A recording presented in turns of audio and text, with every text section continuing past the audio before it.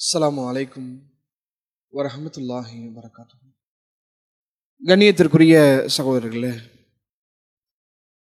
இந்த உலக வாழ்க்கையினுடைய வெற்றியையும் இந்த உலக வாழ்க்கையிலே உயர்வை அடைய வேண்டும் என்று எதிர்பார்க்கக்கூடியவர்கள் தங்களுடைய வாழ்க்கை பயணத்தில் தவற விடக்கூடாத, இழக்கக்கூடாத மிக முக்கியமான விஷயங்களில் ஒன்றுதான் அவர்களுக்கு கிடைக்கக்கூடிய வாய்ப்புகள்.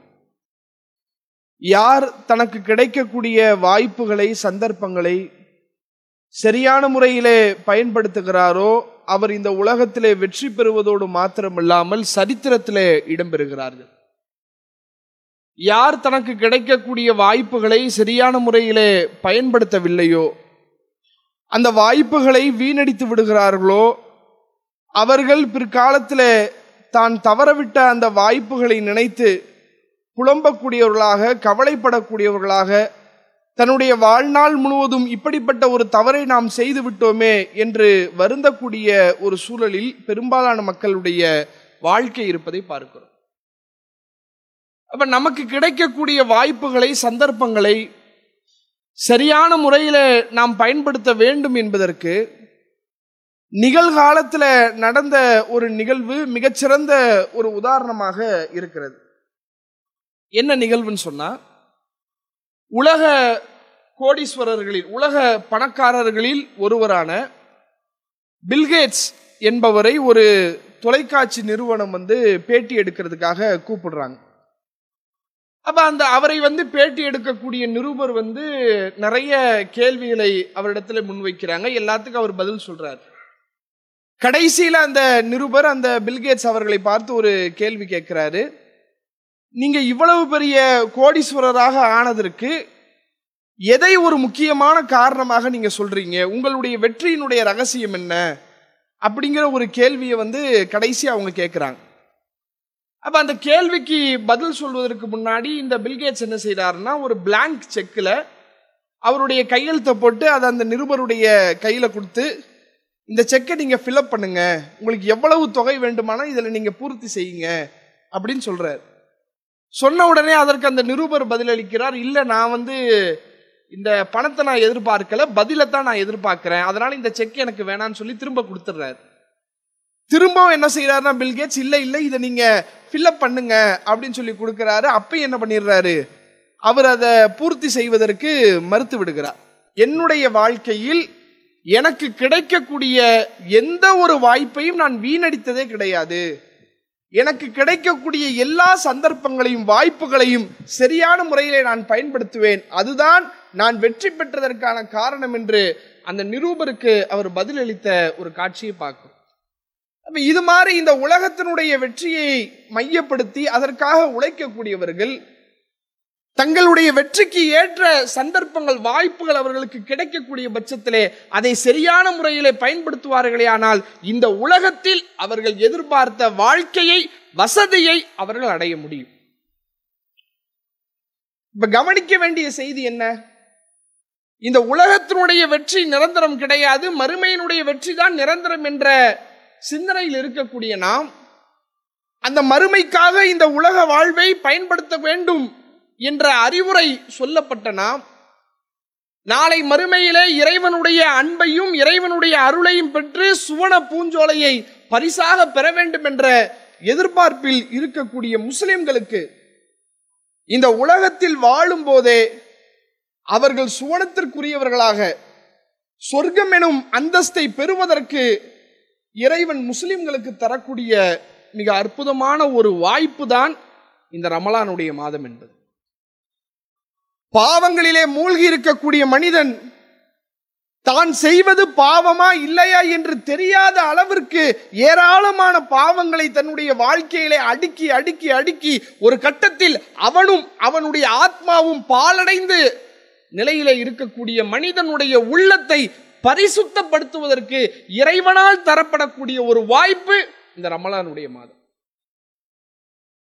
தன்னை படைத்த இறைவனுக்கு கட்டுப்பட்டு அவன் சொல்லிற்கு அடிபணிந்து இறைவனை மாத்திரம் வணங்க வேண்டும் என்ற கட்டளை சுமத்தப்பட்ட மனிதன் அவனை வணங்குவதிலே மிகப்பெரிய ஒரு அலட்சியத்தோடு, நன்மைகளை செய்வதிலே மிகப்பெரிய ஒரு பொடுபோக்குத்தனத்தோடு இருக்கிறானே, அப்படிப்பட்ட மனிதனை நன்மையை நோக்கி அவனை அழைக்கக்கூடிய ஒரு வாய்ப்பு இந்த ரமலானுடைய மாதம். அப்படிப்பட்ட அந்த ரமலான் மாதத்தை எதிர்நோக்கி காத்து கொண்டிருக்கக்கூடிய முஸ்லிம்கள், இறைவனிடமிருந்து நமக்கு தரப்பட இருக்கக்கூடிய இந்த வாய்ப்பை முஸ்லிம்களாகிய நாம் எவ்வாறு பயன்படுத்த இருக்கிறோம் யோசித்து பாருங்க. ஆனா இதுல வருத்தப்பட வேண்டிய ஒரு செய்தி என்னன்னு சொன்னா, யதார்த்தம் என்னன்னு சொன்னா, பெரும்பாலான முஸ்லிம்கள் இந்த ரமலானுடைய மாதத்தை எப்படி பார்க்கிறார்கள் என்றால், அல்லாஹ்விடத்திலிருந்து நமக்கு தரக்கூடிய ஒரு சந்தர்ப்பம் என்று பார்க்கவில்லை. ஒரு கடல்ல ஒருத்தர் பயணம் பண்றாரு. கடுமையான அலையில அந்த கப்பல் கவிழ்க்கப்பட்டு கடலிலே மூழ்கி கொண்டிருக்கக்கூடியவன் எப்படியாவது தன்னுடைய உயிரை காப்பாற்றிக் கொள்ள ஒரு துடுப்பு கிடைக்காதா, ஒரு மரப்பலகை கிடைக்காதா, எப்படியாவது அதை பிடிச்சுக்கிட்டு நம்முடைய உயிரை காப்பாத்திடலாம் என்று நினைப்பானே. அப்படி மனித சமுதாயத்தை அவர்கள் செய்யக்கூடிய பாவத்தை விட்டு பரிசுத்தப்படுத்துவதற்கு இந்த ரமலானுடைய மாதத்தை இறைவன் தந்தால், இன்னைக்கு இஸ்லாமிய சமுதாய மக்கள் இந்த ரமலானுடைய மாதத்தை எப்படி பார்க்கிறார்கள்? ரமலான் மாதம் என்பது அந்த மாதத்திலே நாம் செய்யக்கூடிய வணக்க வழிபாடுகள், இபாதத்துகள் எல்லாமே அந்த மாதத்திற்கான ஒரு சடங்காக பார்க்கிறார்கள். ரமலான் மாசம் வந்துச்சுங்க, பகல்ல நோன்பு வச்சேன், இரவு தொழுதேன், என்ற அளவுக்கு சில இபாதத்துகளை செஞ்சேன், ரமலான் முடிஞ்சிருச்சு, அத்தோட இபாதத்துகளும் முடிஞ்சிருச்சு. இது உண்மையா இல்லையா, யதார்த்தமா இல்லையா? இவர்கள் ரமலான் மாதத்தை எப்படி பார்த்திருக்கிறார்கள், ரமலானுடைய தொழுகையை, நோன்பை, இன்ன பிற இபாதத்துகளை எப்படி பார்க்கிறார்கள் என்றால், ரமலான் மாதத்தில் நம்ம செய்ய வேண்டிய காரியம் இது, ரமலான் முடிஞ்சா இதெல்லாம் நம்ம செய்ய வேண்டிய அவசியம் இல்லை, இந்த நிலை இருக்கா இல்லையா? இறைவனுக்கு பயந்தவர்களாக, இறைவனுக்கு அஞ்சியவர்களாக நீங்கள் முடிவு செய்யுங்கள். ஒரு குறிப்பிட்ட மாதத்திலே அல்லாஹ்விற்கு கட்டுப்பட்டு இறைவன் சொல்லக்கூடிய வணக்க வழிபாடுகளை நிறைவேற்றிவிட்டு அந்த மாதம் முடிந்த பிறகு அந்த வணக்கத்திற்கு மாற்றமான காரியங்களை, வணங்கவே இல்லாத ஒரு காரியத்தை செய்வீர்களே, ஆனால் இந்த ஒரு மாத காலம் நீங்கள் செய்த இந்த செயல் இறைவனுக்காக செய்ததா அல்லது உங்களை விளம்பரப்படுத்த செய்ததா? உண்மையிலேயே அல்லாஹ்விற்கு பயந்து இறையச்சத்தோடு இந்த ரமலானுடைய மாதத்தை அவர்கள் அடைந்திருப்பார்களே ஆனால், அதிலே அமல்கள் செய்திருப்பார்களே ஆனால் அதனுடைய தொடர்ச்சி இருக்கும். ஒருவருடைய வாழ்க்கையிலே அந்த ரமலான் மாதத்தினுடைய இபாதத்துகள் ஒரு தாக்கத்தை ஏற்படுத்தவில்லை என்றால், இவர் இந்த ரமலான் மாதத்திலே செய்த இபாதத்துகள் இறைவனுக்காக அல்ல, தன்னுடைய சுய விளம்பரத்துக்காக. எல்லோரும் தொழுகிறார்கள், எல்லோரும் நோன்பு வைக்கிறாங்க, நம்ம நோன்பு வைக்கலாட்டி, நம்ம தொழுகாட்டி இருக்கிற 50 பேர் நம்மளை தப்பா நினைப்பானா இல்லையா? இப்படி மற்றவர்களுக்காக அமல் செய்து அல்லாஹ்வுடைய கோபத்தையும் இறைவனுடைய சாபத்தையும் வாங்கக்கூடியவர்களாக பல முஸ்லிம்கள் இந்த ரமலானுடைய மாதத்தை சந்திக்கிறார்கள். ஆனால் இந்த ரமலானுடைய மாதம் நமக்கு எப்படிப்பட்ட ஒரு வாய்ப்பை தருகிறது? நபிகள் நாயகம் ஸல்லல்லாஹு அலைஹி வஸல்லம் அவர்கள், ஒரு முஸ்லிம் இந்த ரமலானுடைய மாதத்தை, இந்த சந்தர்ப்பத்தை எப்படி பயன்படுத்த வேண்டும்?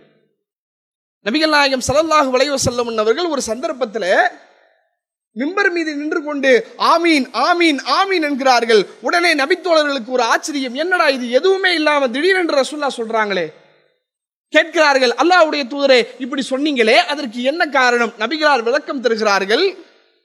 ஜிப்ரீல் சொன்னார், ரஜுலுன், ஒரு மனிதர், தஹல அலைஹி ரமலான், ரமலானுடைய மாதத்தை அடைந்து, சும்ம இன்சலஹ கப்ல யுக்ஃபர லஹு, அந்த ரமலானுடைய மாதம் அவரை கடக்கிறது, ஆனால் அவருடைய பாவங்கள் எல்லாம் மன்னிக்கப்படாத நிலைமையில் ரமலானுடைய மாதத்தை எவர் கழிப்பாரோ, எவர் கடப்பாரோ அவர் நாசமாய் போகட்டும் என்று ஜிப்ரீல் சொன்னார்.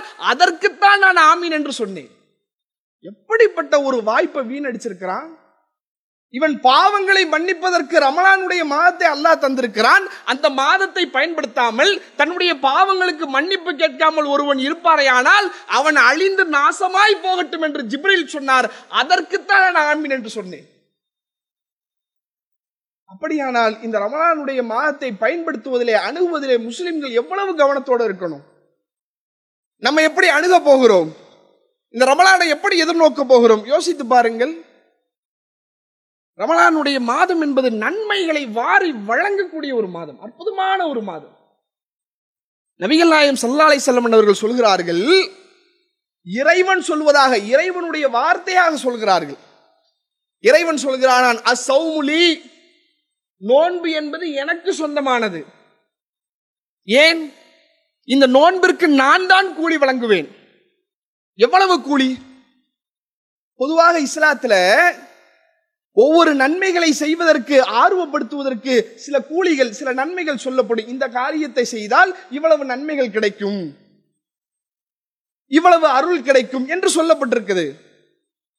ஒருவர் சலாம் சொல்கிறார், அஸ்ஸலாமு அலைக்கும் என்று சொல்றாரு, அவருக்கு 10 நன்மை. ஒரு அஸ்ஸலாமு அலைக்கும் ரஹ்மத்துல்லாஹ் என்று சேர்த்து சொல்றாரு, அவருக்கு 20 நன்மை. ஒருவர் முழுமையாக அஸ்ஸலாமு அலைக்கும் ரஹ்மத்துல்லாஹி பரக்காத்துஹு என்று சொன்னா அவருக்கு 30 நன்மை சொல்லப்பட்டிருக்கு.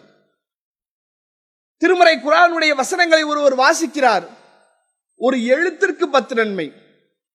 அலிஃப் லாம் மீம் என்று ஓதுறாரா, அவர் ஓதிய அந்த 3 எழுத்துக்கு அவருக்கு 30 நன்மை சொல்லப்பட்டிருக்கிறது. இப்படி இஸ்லாத்துல நீங்க எடுத்து பார்த்தால் நாம் செய்ய வேண்டிய பல்வேறு விதமான அமல்களை பற்றி சொல்லும் போது அதை ஆர்வப்படுத்துவதற்காக அந்த அமல்களுக்கு கிடைக்கக்கூடிய கூலிகள் சொல்லப்பட்டிருக்கிறது. ஆனால் இந்த ரமலானுடைய மாதத்திலே நாம் வைக்கக்கூடிய நோன்பிற்கு என்ன கூலி? எவ்வளவு கூலி? எவ்வளவு கிடைக்கும்? நபிகளார் சொல்கிறார்கள், இறைவன் சொல்வதாக, அஸ்ஸௌமுலி அன அஜ்ஸி பிஹி, இந்த நோன்பு என்பது எனக்கு சொந்தமானது, அதற்கு நான் தான் கூலி வழங்குவேன். ஏன்? ஐயதா ஷஹ்வத்துஹு வ அக்கலஹு வ ஷுர்பஹு மின் அஜ்லி. ஏன் தெரியுமா? என்னுடைய அடியான் எனக்காக அவனுடைய குடிபானத்தை இழக்கிறான், அவனுடைய உணவை இழக்கிறான், அவனுடைய உடல் தேவை இழக்கிறான். ஒரு மனிதனுடைய வாழ்க்கைக்கு அத்தியாவசியமான அடிப்படையான தேவைகளில் ஒன்று உணவு. உணவில்லாம, தண்ணீர் இல்லாமல் ஒரு மனிதனால் வாழவே முடியாது. அப்படிப்பட்ட அந்த உணவை, அப்படிப்பட்ட அந்த குடிபானத்தை எனக்காக அவன் இழக்கிறானே, அவனுக்கு எப்படிப்பட்ட கூலியை நான் தர வேண்டும்? அந்த கூலிக்கு வரையறை இல்லை, அந்த கூலிக்கு கணக்கு இல்லை, அந்த கூலிக்கு எல்லையே இல்லை. எல்லையற்ற நன்மை நான் வாரி வழங்க தயாராக இருக்கிறேன் என்று ரமலானுடைய மாதத்திலே வைக்கக்கூடிய நோன்பிற்கு அளவற்ற கூலியை அள்ளித்தர இறைவன் தயாராக இருக்கிறானே. ஒரு புறத்திலே நன்மை, ஏராளமான நன்மை, இன்னொரு புறத்திலே நம்முடைய பாவங்களை எல்லாம் மன்னிக்கக்கூடிய வாய்ப்பு. நபிகள் நாயகம் ஸல்லல்லாஹு அலைஹி வஸல்லம் அவர்கள் சொன்னார்கள், மன் சாம ரமலானன் ஈமானன் வஹ்திசாபன் குஃபிர லஹு மா தகத்தம மின் தன்பி. எவரொருவர் ரமலானுடைய மாதத்திலே நன்மையை எதிர்பார்த்தவராக நம்பிக்கையோடு நோன்பு நோக்கிறாரோ அவருடைய முந்தைய பாவங்கள் எல்லாம் மன்னிக்கப்படுகிறது.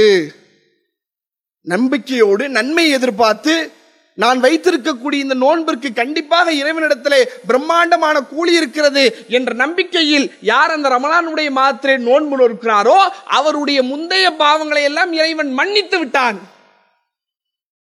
ஒரு புறத்திலே ஏராளமான நன்மை, மறுபுறத்திலே பாவங்கள் மன்னிக்கப்படுகிறது, முந்தைய பாவங்கள் மன்னிக்கப்படுகிறது.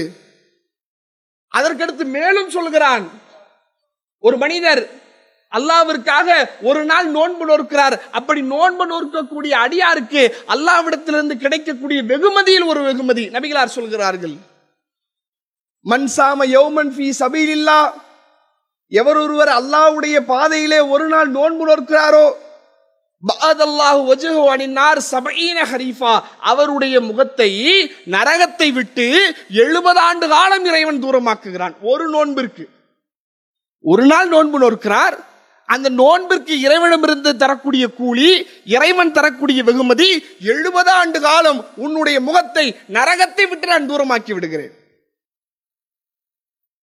அது மட்டுமா? அவ்வளவுதானா?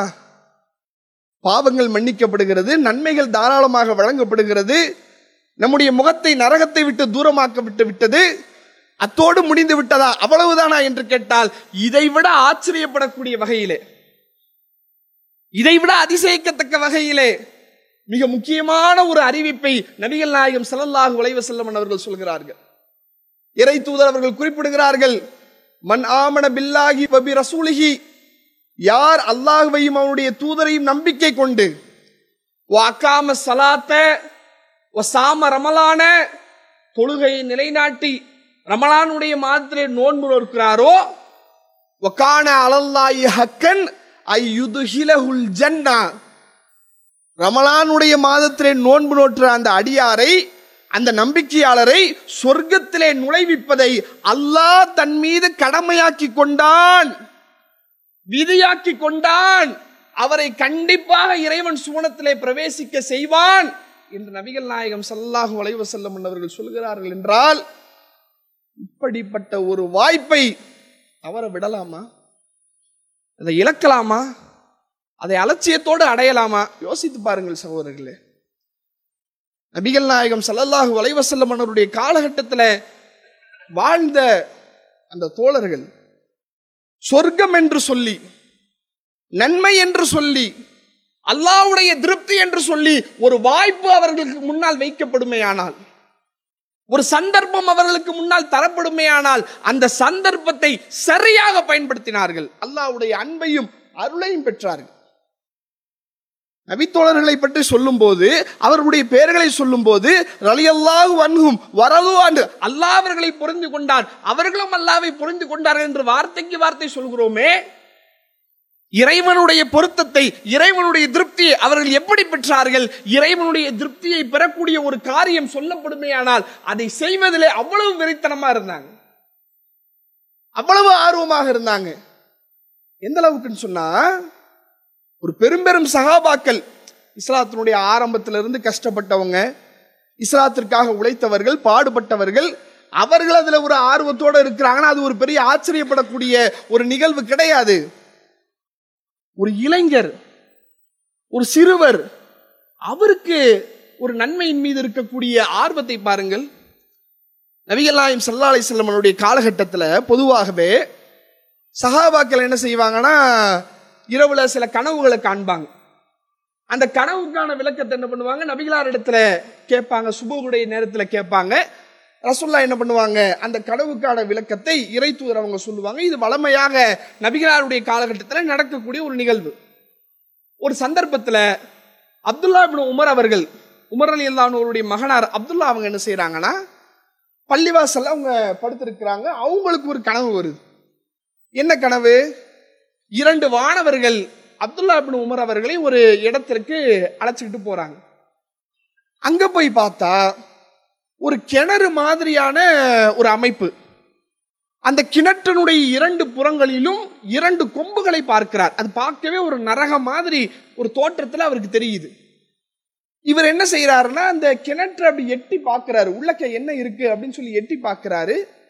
அவருக்கு தெரிந்த முகங்கள் எல்லாம் அந்த கிணத்துக்குள்ள இருக்குது.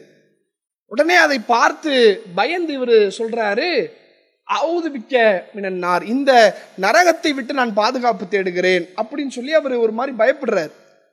உடனே அவருக்கு வானவர்களிடத்திலிருந்து பதில் சொல்லப்படுகிறது, லம் துரா, நீங்க பயப்படாதீங்க, நீங்க இதுல விழுந்துட மாட்டீங்க. ஏன்னா உள்ளக்க இருக்கிறவங்களாம் தெரிஞ்சவங்களா இருக்கிறாங்க, ஒருவேளை நம்மளையும் தூக்கி அதுக்குள்ள போட்டுருவாங்களோ என்ற பயத்தில் அவர் சொல்றாரு. உடனே வானவர்கள் தரப்பிலிருந்து பதிலளிக்கப்படுகிறது, நீங்க பயப்படாதீங்க, நீங்க இதுக்குள்ள விழமாட்டீங்க அப்படின்னு பதில் சொல்லப்படுது. இத்தோடு கனவு முடிந்து விடுகிறது. இந்த கனவை நபிகளார் இடத்துல சொல்லி அதற்கான விளக்கம் என்ன, ரசூலுல்லாஹ் என்ன சொல்ல போறாங்க என்ற எதிர்பார்ப்புல இருக்கிறார். அல்லாஹ்வுடைய தூதரவங்க இந்த கனவை கேட்டுவிட்டு அல்லாஹ்வுடைய தூதரவங்க அந்த நபித்தோழருக்கு பதிலளிக்கிறாங்க. நிஅமர் ரஜுல் அப்துல்லா, மனிதர்களில் அப்துல்லா நல்லவராக ஆகிவிடுவார். லவ்கான யுஸல்லி லைலா, இரவு நேரத்துல சிறிது நேரம் அவர் தொழுதா நல்லா இருக்குமே அப்படின்னு ரசூலுல்லாஹ் சொல்றாங்க. கட்டளையா சொல்லல, இரவு நேரத்துல கண்டிப்பா அவர் தொழுதே ஆக வேண்டும் என்று நபிகளார் கட்டளையிடவில்லை. இரவு நேரத்தில் அவர் தன்னுடைய தொழுகைகளை அதிகப்படுத்தி கொண்டால் சிறப்பாக இருக்குமே அப்படின்னு ஒரு ஆலோசனையா சொல்றாங்க. இந்த ஹதீஸை அறிவிக்கக்கூடிய அப்துல்லா இப்னு உமர் அவர்கள் சொல்றாங்க, அல்லாஹ்வுடைய தூதரவர்கள் இந்த கனவிற்கான விளக்கத்தை நான் இளைஞனாக இருக்கும்போது சொன்னாங்க. என்னுடைய மரணம் வரையிலும் என்னுடைய வாழ்க்கையில இரவுல சிறிது நேரம் தான் நான் தூங்கி இருக்கிறேன், அதிகமான நேரம் நின்று தொழுகையைத்தான் நான் நிறைவேற்றி இருக்கிறேன். ஏன்? அல்லாஹ்வுடைய தூதரவர்கள் சொல்லிவிட்டார்களே, அதற்காக என்னுடைய இளமை காலத்தினுடைய அந்த சுகத்தை கூட நான் தியாகம் செய்திருக்கிறேன் என்று சொல்கிறார்கள். என்றால் நன்மையின்பால் அவர்களுக்கு இருந்த ஆர்வத்தை பாருங்கள். ஒரு நன்மை என்று சொல்லிவிட்டால் அதன் மீது அவர்களுக்கு இருந்த வெறியை பாருங்கள். ஒரு இளைஞராக சிறுவராக இருக்கும் போதே அந்த நன்மை எப்படியாவது பெற்றுக்கொள்ள வேண்டும் என்ற லட்சியத்தை பாருங்கள். அப்படியானால் இன்றைக்கு நமக்கு இறைவன் புறத்திலிருந்து தரப்பட இருக்கக்கூடிய இந்த வாய்ப்பு, இந்த ரமலானுடைய மாதம் இன்னும் அதிகமான நாட்கள், ரமலான் மாதத்தை அடைவதற்கு நாட்கள் இருக்கிறது. இருந்தாலும் அதை அடைவதற்கு முன்பாக நம்மை நாமே தயார்படுத்திக் கொள்ள வேண்டும். இந்த ரமலானுடைய மாதத்தை எந்த சந்தர்ப்பத்திலும் வீணான காரியங்களில் ஈடுபட்டு இதனுடைய நன்மையை நாம் இழந்துவிடக் கூடாது.